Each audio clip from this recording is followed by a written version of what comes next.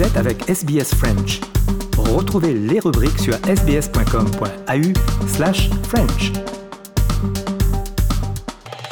Naomi et Koichi Sato n'ont pas fini de nettoyer les débris de leur restaurant de Port Macquarie qui a été totalement détruit lors des inondations du mois de mars dernier. We lose almost everything. Fridge, freezer, table, chair, cabinet, dishes, almost everything, food, everything. Rice cooker, we lost. Sushi case, display case as well. Et sans une cuisine en état, ils ne peuvent toujours pas servir de repas et ils ignorent s'ils sont éligibles pour une subvention de $50,000 destinée à aider à la relance des petites entreprises. We already spending about more than 30,000. Yeah, so we lost more. Yeah, more than that. Selon Dean Naramore du Bureau de météorologie, les précipitations dans et autour de Port Macquarie ont battu des nouveaux records pour la ville. Rainfall average across the New South Wales coast. That was the wettest week on record for 120 years. Since records began way back in 1900. So an incredibly wet week for many communities. Dans ce petit cabinet comptable de Port Macquarie, les classeurs étaient submergés sous 100 mètres d'eau. Le comptable Mike Nedler doit encore aérer certains de ses dossiers en papier. Caused a lot more damage than we anticipated. So you could never prepare for what was coming.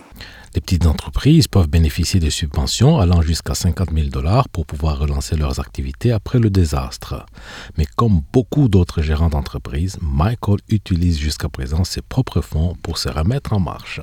I don't have flood insurance. You can be talking stupid amounts and okay, I'm a do-it-yourself person a bit, so a lot of the work that's been necessary here I've done myself, but if I was paying others to do it all, I would be out of pocket probably $50,000. Beaucoup d'entreprises doivent attendre des longs mois pour obtenir des subventions et des aides. Mais les commerçants comme Marilyn Green de Gourmand Ingredients expliquent que c'est grâce au soutien de la communauté locale qu'ils ont pu rouvrir leurs portes. It's very humbling. For us, it's extraordinarily humbling. And sometimes it floors me. Les eaux de crue ont reculé, mais la facture des dommages continue d'augmenter. Selon Insurance Council of Australia, 40 000 déclarations de sinistres ont déjà été enregistrées pour un montant s'élevant à l'heure actuelle à $600 millions. Bien que beaucoup d'entrepreneurs sont tentés de mettre la clé sous le paillasson, la plupart estiment qu'ils ont encore une bonne raison de continuer. The blood and life of a town is small business. If you don't support the small business, there is no job for the young people to stay. Vous voulez entendre d'autres rubriques comme celle-ci? Écoutez-les sur Apple Podcasts, Google Podcasts, Spotify ou n'importe où vous obtenez vos podcasts.